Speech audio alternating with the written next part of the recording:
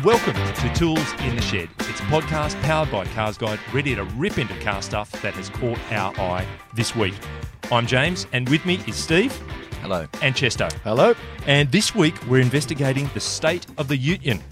The white-hot part of the Aussie new vehicle market is in for even more changes.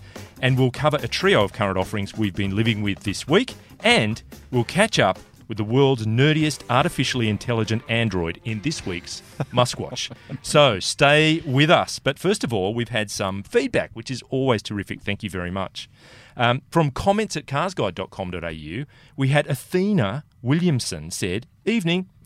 I just started listening to your show this afternoon, and now I'm onto my third podcast. I don't know an awful lot about cars, preferring a horse most days of the week. However, your show is so easy to listen to, and I'm loving it. Not to mention learning a lot about cars and the industry. Thanks, Athena." We're informing somebody. That's unheard of. She'd obviously listened to a lot of horse podcasts in the past, didn't they? That's quite extraordinary. Thank Not you, very Athena. Incredible. Garth Rudland, also at comments at carsguide.com.au, says, "Hi all, just a quick note of thanks for keeping it real in the previous podcast. The hindsight self-check is a novel idea." Now, this is where we said we're going to put a stake in the ground and then revisit it at a certain time and see if our predictions came true. We haven't actually done that yet, but we've talked about it. Have you made the prediction yet? No. Oh, Richard said, what did he say? Tesla wasn't going to be around in 2 years' time. That was last week. That's a big Last deal. week, so we've got a Okay. little bit of time. So he says that's not often brave by journos hoping to catch the next big story. And then he says, look, in this vein of the next big thing, he's proposing it's the Ford Puma. Now, not the late 90s little two-door coupe thing, but Designed the by Ian upcoming Callum. small SUV. So Well, to compete with likes of the CX-3 and what have you. Breaking news for you. Oh, my absolutely. friend, is that it has just been confirmed for Australia to replace the EcoSport, which was the basically Indian market And this little year, thing we got. so and in, this year, in yeah, 2020. So So it's coming. as Garth says, it's got this kind of Swiss Army knife engine that's used in a lot of different Ford products. Yep. It's a 1-litre, 3-cylinder EcoBoost. Would that be engine. the same engine from the Focus Active Probably. thing? Yeah, no It's doubt. a good I'd little say. engine. So apparently Australia is waiting for an auto, which means the scuttlebutt is could have had it a bit earlier, but auto production was staggered after the manual, so Yep, okay. it'll be the second half of this year. So it'll get apparently 92 kilowatts, 200 newton meters, which is an awful lot for a 1 litre Isn't it, three-cylinder just? engine. Yeah. But to be competitive, there's no word on price, but it'll have to start under 25k. It'll have that's to basically be the at that benchmark point. at that Yep. CX3 sort of money. Can you fit a washing machine in the back? Do Most likely not. you remember when they launched the EcoSport? We went to India, and the big selling point of that car was you could fit a washing machine in the back. And they showed pictures of someone doing it. I'm like, I've never thought of that as a It sales depends on point. how it you needed define a a selling washing point. machine. Well, a In small fact, human how with you a define a scrubbing board. machine. But that's right. It could be a very rudimentary washing A machine. rudimentary washing machine. Which All will right. fit in anyway. And then on YouTube, we had Greg Wallace, a regular, gives us a thumbs up. Thank you very much. Says, enjoy your In the Shed always. But drop off when you get to the Elon Musk stuff. No one I know gives a rat's about Tesla. So, I mean, as Chesto and I were chatting earlier, the share price would indicate otherwise. Yeah, But people do care somewhere. fair enough, Yeah. Greg, and thank you. We'll take that on board and maybe just modify the way we approach the old Musker in future. But he says there is chat about a hybrid Land Cruiser, because we've been talking about that as well for a 300 series Land Cruiser, and how long the battery will last driving through the soft sand, say, of Fraser Island. All reports from the locals are F off, Toyota. What, for a hybrid? For No. Fraser Island. He says not getting bogged at Inskip Point when the hybrid battery runs out of towing the van through. Says check out Inskip Action on YouTube for what a hybrid Land Cruiser would need to be able to do. Okay, right. At Maybe that we point, will. they're saying that but surely you'd have torque. I mean, what's the problem? We're going to run out of. It would still have its 3.5 I think litre? he's more concerned about just when you need it, your battery Okay. drops all of its okay. charge. Okay. But a hybrid, I mean, you've got the petrol engine. Anyway, look, that's where Greg is, and I'd he's say it's very he's easy to out get there in bogged that on market. Fraser Island. I've done it. Yeah, with or without, to be honest. Yeah. Now we've had Eddie, E-double-D, 2 I's, Eddie Fuentes. Fuentes says so much focus on Land Cruisers as capable towing vehicles due to its diesel engines. let's accept that diesel engines will not be mainstream due to ever-tightening emissions laws, and let's move on to petrol, electric or hybrid. That is 100% right, yes. He says, don't get me wrong, I have diesel engine fan. He's got a couple of diesel vehicles. I think he's got a V-Series Merc and an BT50. But his next upgrade is going to be a petrol. Yep. But he says, let's just move on, which seems fair enough. And he also gave a shout-out to Richard Berry and said, look, our Viano, that's what he has, our Viano, is the same Pimp Daddy black, similar to the one that Richard drove recently. Good. So he's quite happy to see But that. he raises a good point. Car companies across the globe at the moment are saying that it's just too expensive to make diesels clean. The diesels are coming to an end. There's really no way to save that. That's well, right. I think Australia's going to be a point of diesel tourism because we'll be the last place on earth that's still selling it. That's right. Yeah, we come here just to smell that sweet, sweet smell and drive up a steep hill. Now, Get the greasy hands when you fill it up. I'm going to give this one a crack. Wang Xiang says, greetings from China. Perfect pronunciation. Great to see you guys talking about Chinese cars, smiley face. Just want to clarify that the Hang-Tien is indeed a blatant copy of the Land Cruiser, because we talked about that last time round. It's actually called the Hang-Tien. We call it the Hang-Tien. That's so late. It's the Hang-Tien. It's basically for the beach crowd. And says it is a copy of the Land Cruiser 200 without any wonderful Toyota traits. So this is one of the most blatant rip-offs you'll ever see. He says in this day and age when other Chinese manufacturers are actually putting out decent products, it's a shame that such a thing still exists. Yeah, it's a throwback to the old days for sure. And it took, to find it took a lot of searching on Chinese sites to even find their website. So they're not a major player. Okay. You've been to those motor shows in China where everything looks exactly like something else. I just want to go to the design lab of a Chinese car company. It's just a guy with a photocopier scratching his and a 3D printer. I've got one of these. Now, Hammer Rocks has come in. He says, will I get a brand new half-price Land Cruiser Chinese copy instead of a 300 series hybrid Land Cruiser? Heck no. I'd buy a used 200 series Land Cruiser instead.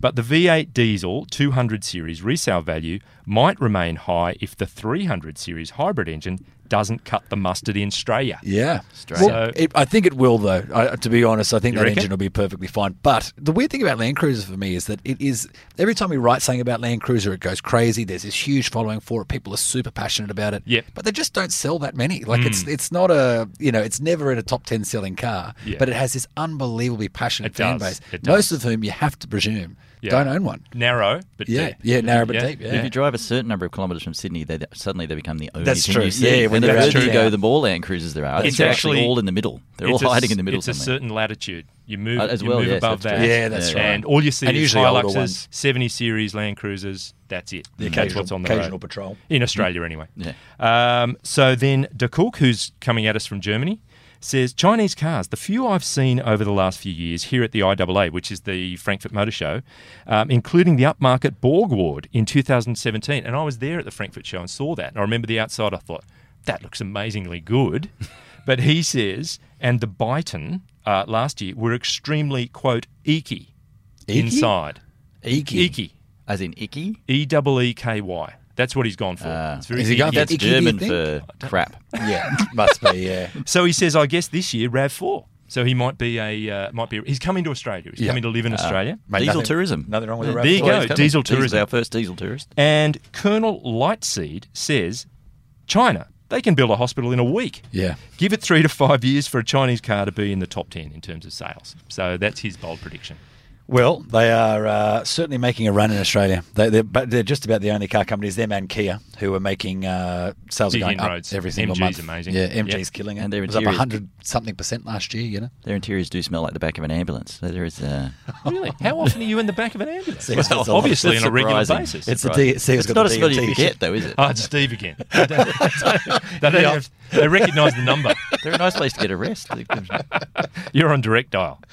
Now, Trumpy this week gave his State of the Union address. He did. We are going to give our State of the Ute-ion We are. chat. So in news this week, we've been looking at utes, and all of our top stories have been around that particular class of vehicle. And the first one was that it seems as though we've had the ceiling in terms of price defined for us because the Merc X-Class is departing the scene. Yes. To be honest with you, that has been one of the slower deaths I've experienced. Right. It's been gone for about 12 months So you now. have experienced death. Yes. Yes, a slower death. Well, that I've witnessed from afar. That's your career. Vehicular death, that is too, officer. That's right. But look, I was at the Frankfurt Motor Show last year and spent a lot of time at the Merc tent trying to get some information about the X-Class. In fact, basically just trying to get anybody to go on the record and confirm that they would eventually replace it. They used to build their own building, and now they're in a tent. I was going to say, how are they in a tent? It's amazing.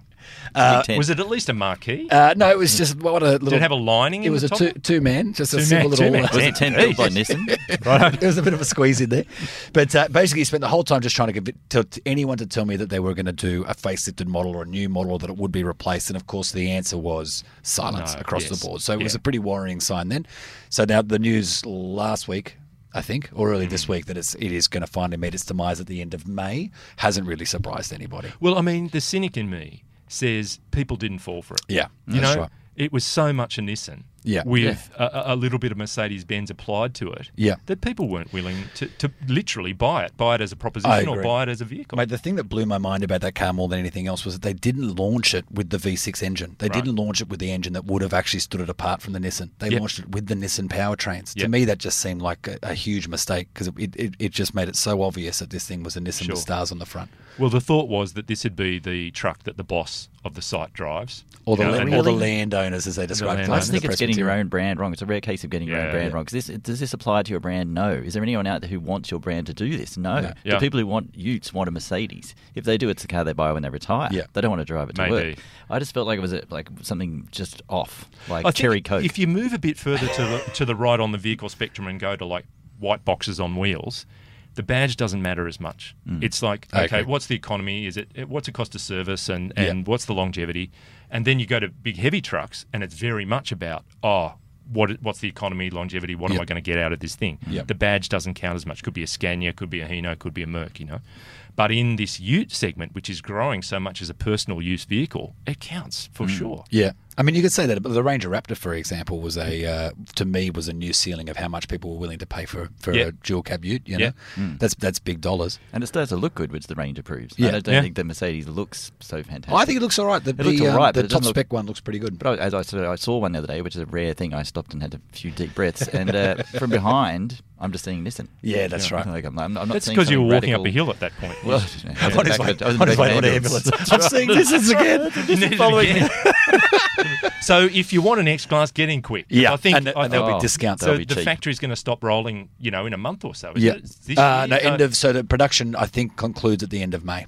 End of May, there you go. So but I tell you what, I did see recently was a Mercedes-Benz Pure, which I think from memory is the cheapest trim level in the X-Class range, was actually cheaper than the equivalent Navara, which is incredible. Wow! So if you do want to steal on an X-Class, for sale as a new car, as a dealer demo, dealer demonstrator. Wow! It's so rare for Mercedes to get something so wrong as well. You know what? I'm going to put my hand up here and say that they rolled that car out over months before they launched it, and I was at some unveiling and some ride-alongs and everything else, and I got to say, I actually thought it'd go well. I'll put my hand up there and say, Mercedes badge on a car that you can claim for tax, etc. I actually thought they were on. I'm not winner. surprised at all that you got that right. That's pretty much par for the course. Yeah, correct. 2020, and not just because it's a date. I always thought it'd be a mistake. You thought it'd be a mistake? Yeah, I can say that now, can't I? Yeah, that's right. But I always thought. I'm happy to cop to getting that right. It was a total loser.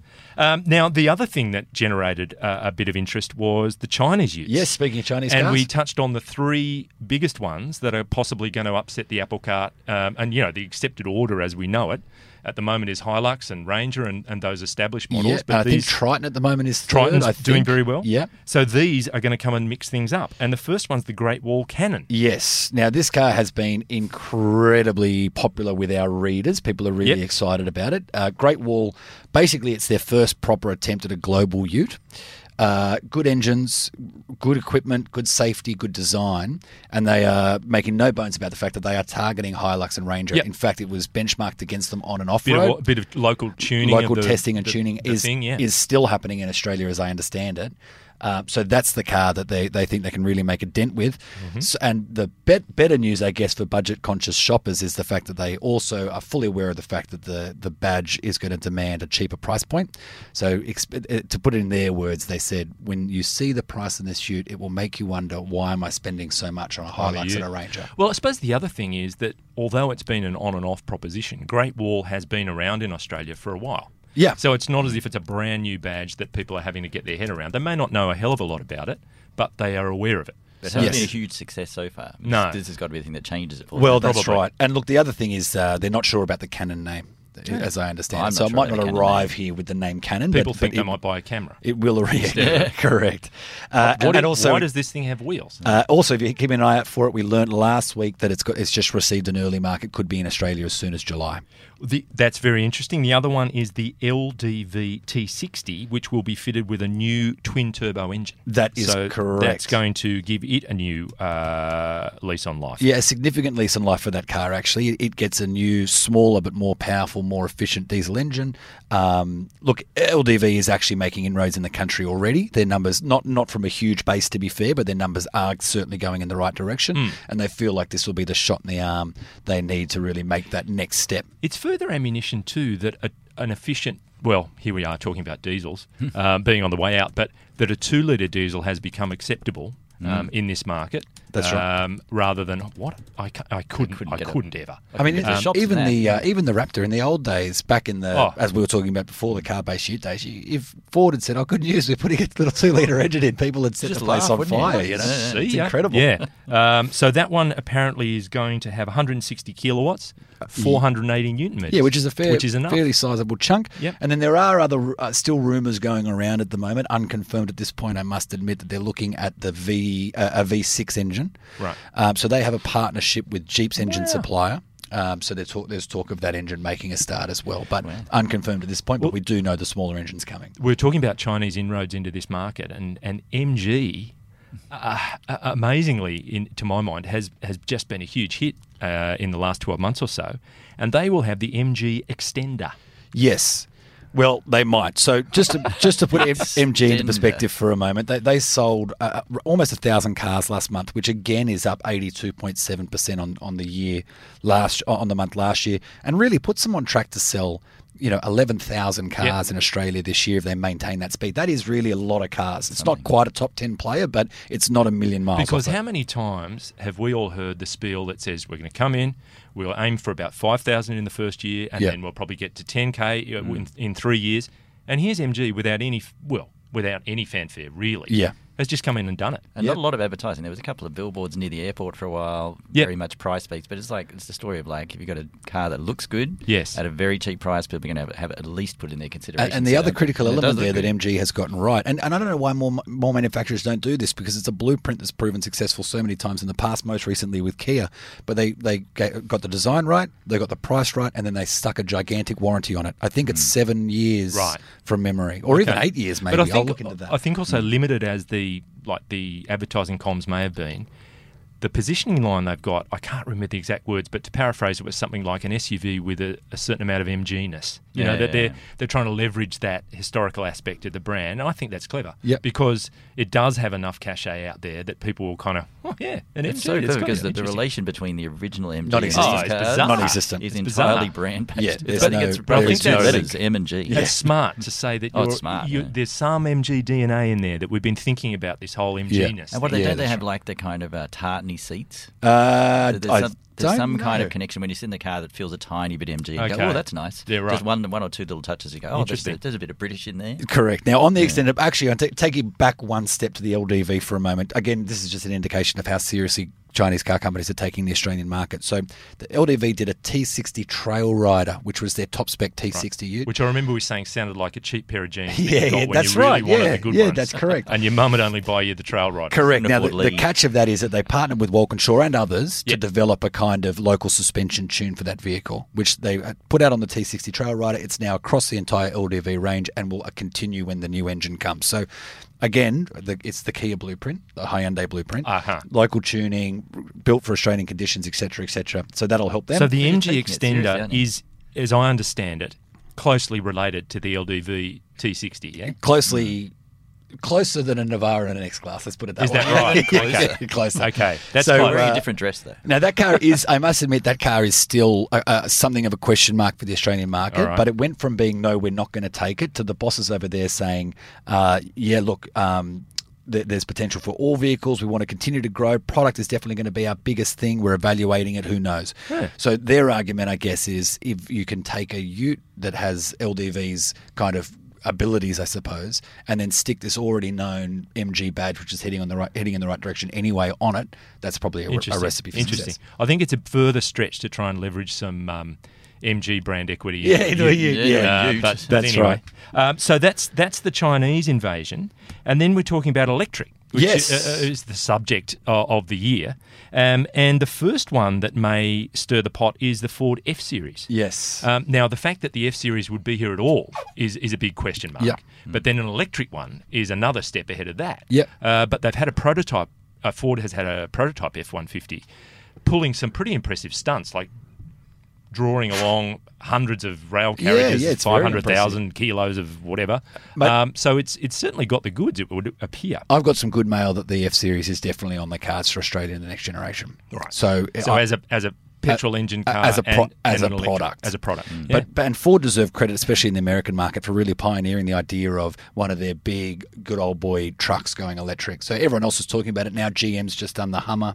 He's going to breathe new life into the Hummer brand and make that an electric truck. But Ford really were the first to do it. And I think it's going to be amazing. Well, it's America's top-selling vehicle. Yeah. The world's top. There's been times where it's been the world. Yes. There have definitely been times where the F-150 was the biggest selling. As of right now, it remains the best-selling vehicle on the planet. Amazing. X-Trail was that is incredible. That for a while. It's a bit of a wake-up call, isn't it? Yeah, that the F-150 is the best-selling vehicle in the world. It puts our market into perspective. Now, the prettiest car. Then you've got Rivian. Now, Rivian has picked up investors in the shape of Amazon and Ford has tipped in money. So their R1T, the evocatively named R1T, is allegedly coming here. Is coming. I spoke to the boss of the company at the New York Motor Show last year, said absolutely launching in Australia. Get the American launch out of the way first, then I'll come back to you with timing. So they've definitely got an eye on us. Yeah. That is the car that I'm probably most excited about, the R1T. It is genuinely awesome. So aside from it looking pretty good, I think it's got a really interesting, different kind of look to it that I, for one, find appealing. Yeah. What's underneath that makes it different? So is it battery technology? It is basically they pioneered the skateboard platform. That's why all the car manufacturers bought into them. All the critical stuff is based in that platform at the bottom, and you just put a sort of new shell on top. Yep. Hence the reason the R1T and R1S, which is the SUV version, essentially identical. Okay. But this is the chief engineer who told us at the beginning of 2019 that basically it is a proper off-road truck, 14 inches of ground clearance, 45-degree inclines, 0 to 60 miles per hour in 3 seconds, 4.5-ton towing. Like it's, a 643-kilometre range. Like it ticks a lot of boxes. And you should be able to have so much space. That's the thing. Yeah. It's huge inside, Ian mate. Callum last night, he was talking about the I-Pace and the advantage of electric cars. He said what I love about designing those cars is... Hold on, I'll just pick that name up off the floor. That made it plain. My mate Ian Callum, was it? We're just chatting last night. Thank you, yeah. I think he likes Australia a lot. Okay. But he was saying everything's out of the way, everything's between the wheels. He said you have so much freedom design you don't have with a petrol car. That's right. Yeah. And he said, why aren't people taking more chances? He said, if you give me a skateboard, I'm going to design something really interesting on top of it. Yeah. So that gives them so much freedom. That's a really good insight, isn't it? Yes. I've got a counter argument to that. I spoke to the Mercedes design chief recently. What's his name? Just drop it on the ground. Ian McCallum. Never heard of him. He was basically saying that was definitely the push at the time, and Ian's been supporting that. This idea that we had all this creative freedom. You're on a first name basis. Yes, Ian's been reporting. I call him supporting. I call him iDog. He texted me this morning. Anyway, but their argument now is like we that approach. It needs to be baby steps. They said that if you design a car too out of the ordinary, people just run away from it. It needs to be a kind of progressive approach. So we will eventually get to a point where cars look nothing like the cars of today, but it's stepping stones. I've got to grab that segue and go with it because the other is the Cybertruck. Yeah. Right? So talk about looking different. Yeah. And also looking questionable from an ADR point of view in terms of safety compliance. What about from a coefficient of drag point of view?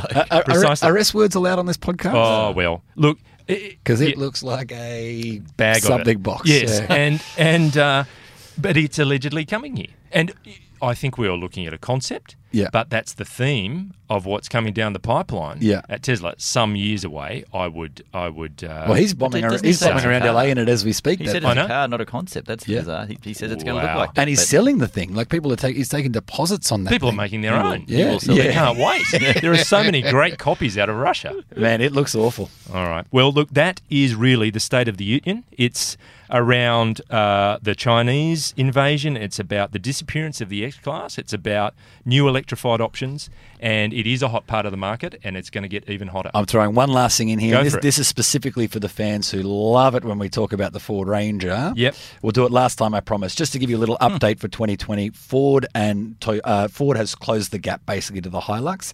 So Ford sold 2,624 Rangers in January. Yeah. Toyota sold 2,969. Ooh, that's very close. So it's close. So, and I do think that the Ranger will probably overtake the Hilux at some point this year. So that gap could be closed by just a few V8s, a few V8 Rangers. Well, that's right. There's the V8. There's talk of the V8 Ranger coming this year or next, and there's also they've just patent or trademarked the name FX4 Max, which is supposed to be for like a baby Raptor. So with a couple of new products, couple of new trim levels, I wouldn't be surprised to see that. Your mail, Chesto, is still that the V8 for a Ranger would be confined to the Raptor version, or would it be a mainstream offering as well? Would you be able to buy just a Ranger V8? That I don't know what car they're planning it for, but it is probably, you'd have to think in terms of price, it would have to be the Raptor because it would be the closest to whatever the final price ended up being. Let's just thank the Ranger for keeping Ford alive. Ranger and Mustang are the two things that have kept the lights on. And, soon to be Puma. Yeah, soon to be Puma, anyway, that's right. But now we'll talk about, we'll reel things back a bit to the real world, and in fact, the preceding week.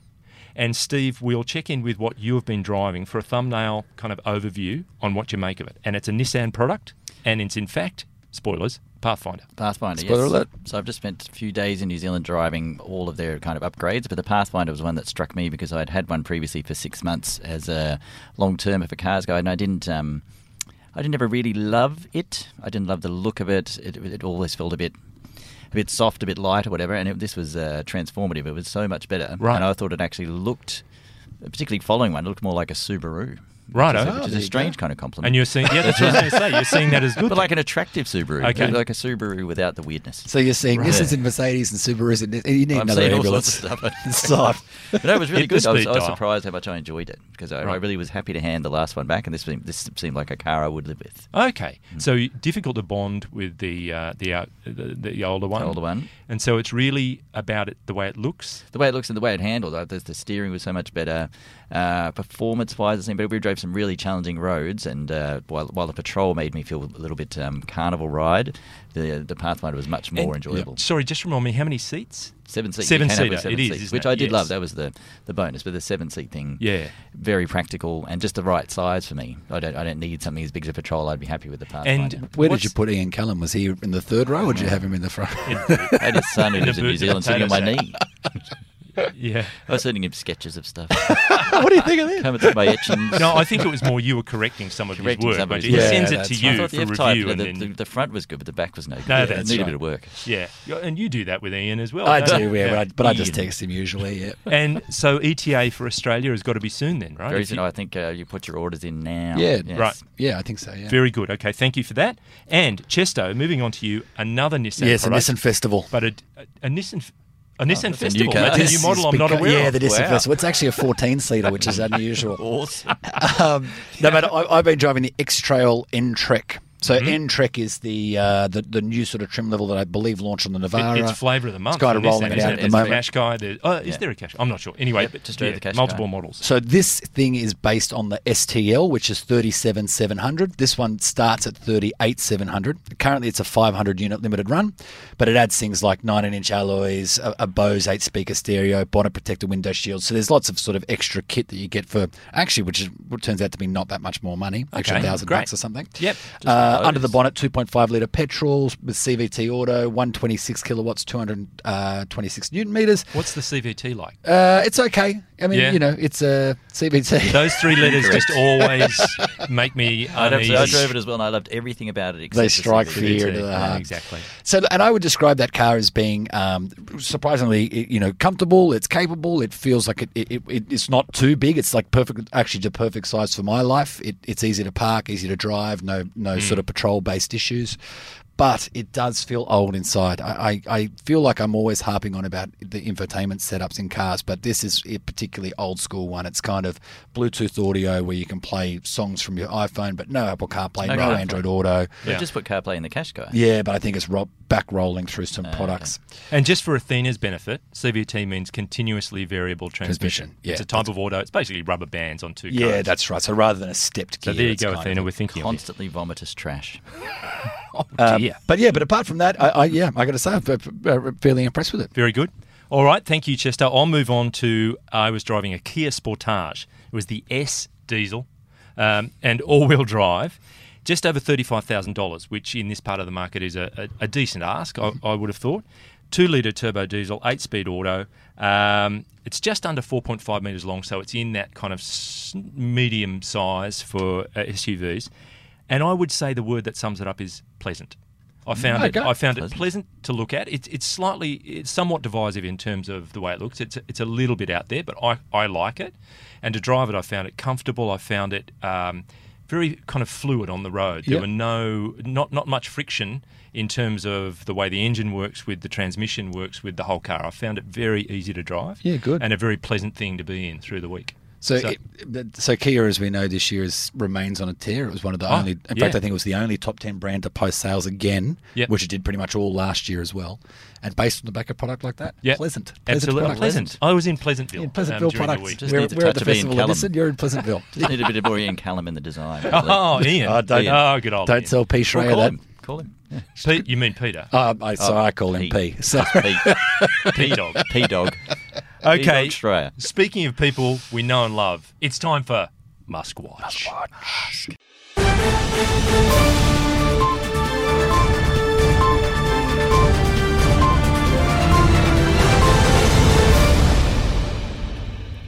So here we go.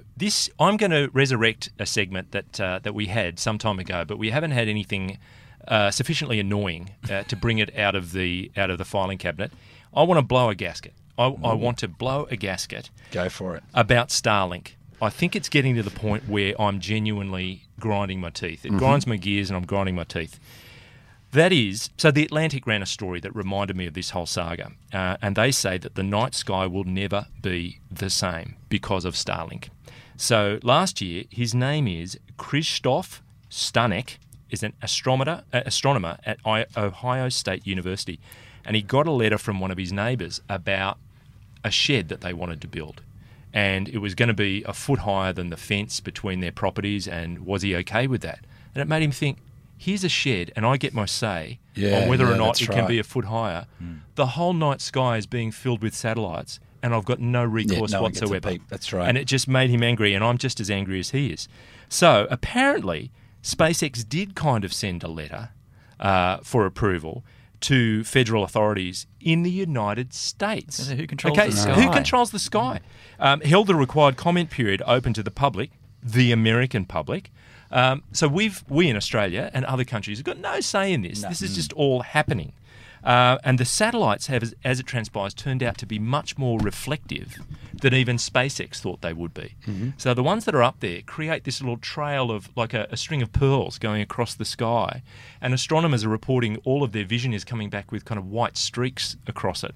So it's difficult to actually see what they're doing. And we knew this, but it's now coming to pass in a much bigger way. And I find it tremendously frustrating. It kills me. So would it be the case there'll be far more of them in the Northern Hemisphere? Which will make our skies the place to come. Another destination. So come and drive your diesel and check out the night sky. So there's another, and not only that, it's on for young and old. There's another company called OneWeb, which is launching its own set of satellites. So we're going to have this competition in space. But what are the rules here? Can anybody just start firing stuff up there? It's one of those things where regulations or some kind of control has to catch up with what's just happened. You know, someone's big idea and commerce has got ahead of the game and there's no regulation around it. Mate, the problem with someone like Tesla doing that too is they like most startups, subscribe to that fail fast philosophy, right? SpaceX. Yeah. So we'll just try it. We'll roll the dice and see what happens kind of thing. But you send these things up and go, oh, actually, they turned out to be far more reflective than we thought. Yeah. Sorry about that, everyone. I know. It's too late now. We've just wrecked space. And there are hundreds of them out there. Yeah. Oh, thousands. And there's going to be thousands more out there. About satellites running into each other and how crowded it is getting up there. SpaceX, they want to deploy 1,500 satellites this year. Whoa. 1,500. They're only small. Like, I don't know how small, but they're not your big Sputnik style. Rocket, apparently. Like, they can send up a whole spray of them with one launch. And anyway. But they're going to provide, the idea is they're going to provide us with satellite broadband. So you'll be able to get satellite broadband from Starlink in Australia, but if you want it, you have to buy a dish. Here's the Who's point. going to do that? Here's the point. On Twitter, someone shouted out to Elon Musk saying, Elon, can you put my fears to rest that there's nothing dangerous about using 5G? Are we not saturating ourselves in more exposure to EMF radiation and at higher frequencies? I love technology, but I don't like being a forced guinea pig. To which Elon says, get this, nothing medically dangerous, but 5G is getting a bit too greedy with their spectrum land grab. I thought, hold on. Yeah. You've just gone for a space grab. Yeah, Here you are talking about someone. Right. Well, and a lot of the comments were of the same view. We know he's up against. He's up against Murdoch because the spectrum he wants to use those satellites for in Australia to provide you with broadband is the same one used by Foxtel. And Foxtel have already said, you can't do it. So there go the Australian government, which might control the regulations for the spectrum here, but can't control the sky because the Americans control that. Right. Yeah. Murdoch is going to try and stop it. Yeah, but Murdoch controls both the Australian government and the American government. And so what he says will probably end up working out. Yeah. Now, Twitter, which of course is a rich source of Elon-ness, we were mining that this week. And Elon said, what if there was an AI programmed to want to pick as many strawberries as possible, and so it cultivated nothing but strawberries on all of Earth's land? Then it would be strawberry fields forever. Oh. That's a very funny joke. Did Elon write that? I have no idea. One of Elon's people wrote that. If he didn't, he wouldn't credit the author anyway. Yeah, well, that's also true. But so MSN came back with an image of the Joker, as in latest iteration of the Joker Phoenix. Joaquin Phoenix. And with him next to it doing his daggy dance from the Chinese factory opening. And I didn't know whether that was a friendly jibe, like, oh, you're just a joker, or actually you're a worrying clown we should all be afraid of. I had forgotten the Chinese factory dance. That was quite the moment too. Then Mark Baronte says, when this kind of thing gets 85,000 likes, you know things have gone horribly wrong. And you now have a lot of the same followers as Justin Bieber. But Musk's actually on the record as saying he's worried about AI. Yeah. Like he's actually worried. And yet he's making stupid jokes about strawberry. He's projecting. That's not the way I thought that tweet was going to go. Yeah, his worry is actually what he loves. Yeah. Yeah. So also on the Twitters, Elon says, Tesla will hold a super fun AI party hackathon at my house with the Tesla AI autopilot team in about 4 weeks. Invitations going out soon. To which even Evan Parnes says, posted up a pic of the dinosaurs, and all the dinosaurs are labelled Toyota and Ford and GM and Volkswagen. Yeah. And the meteor coming out of the sky that once again they're all looking at like, that can't be good, which was a meme before, is Tesla. Oh, come Tesla on. Right? So he's going to blow them away. But what I can't help thinking is the meteorite wouldn't have been in good shape when it hit Earth either. Does that mean Tesla's about to crash to Crash Earth? and burn. Crash into Earth. Precisely. It seems so ironic. Anyway, and we move on. We touched on it earlier. The share price, as we speak, $748, so nearly $749, was $640 last week. It hit a high of $961.86 on Tuesday. Huge. It was getting perilously close to that $1,000 a share. Now, it grew, in my view, because it converted from like a car company stock to a tech stock. Yeah. People's mindset, particularly in the investor market, brokers were seeing it more as a tech company, the batteries, the electric generation, all that stuff. Yeah.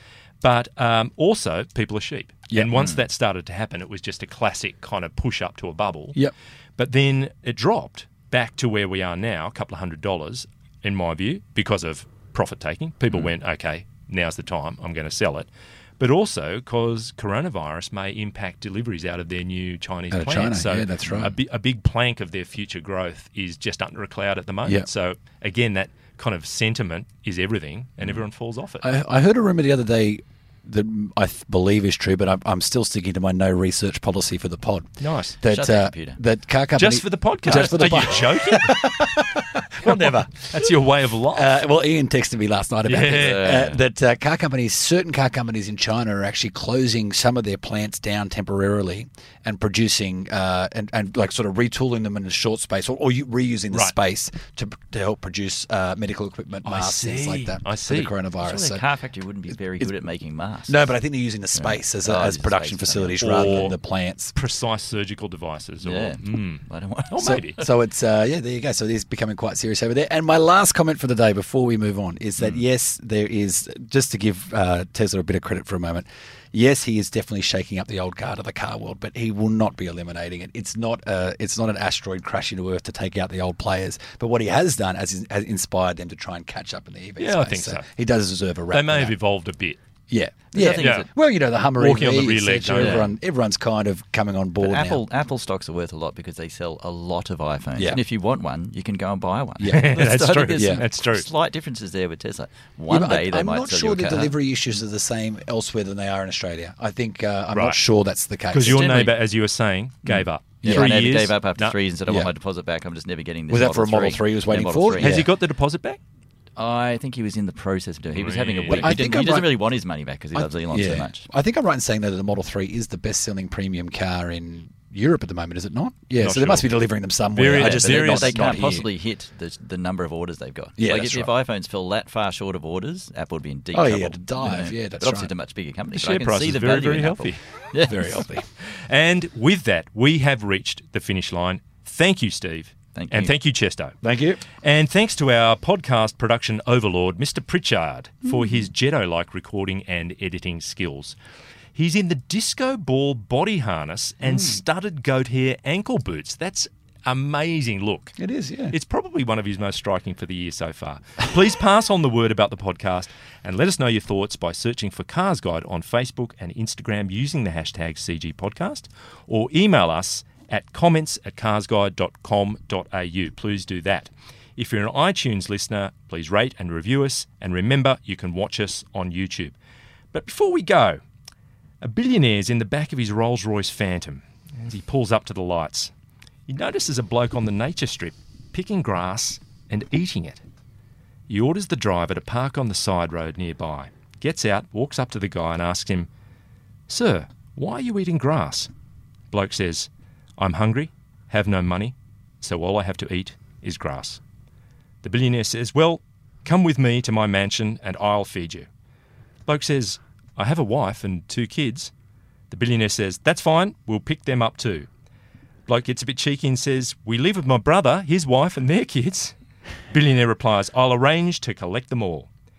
Then the bloke asks the billionaire, "Why, sir, are you being so kind to me?" To which the billionaire replies, "My lawn crew's quit and the grass in the main garden is 1/2 a metre tall." Strawberry fields forever. Strawberry fields forever.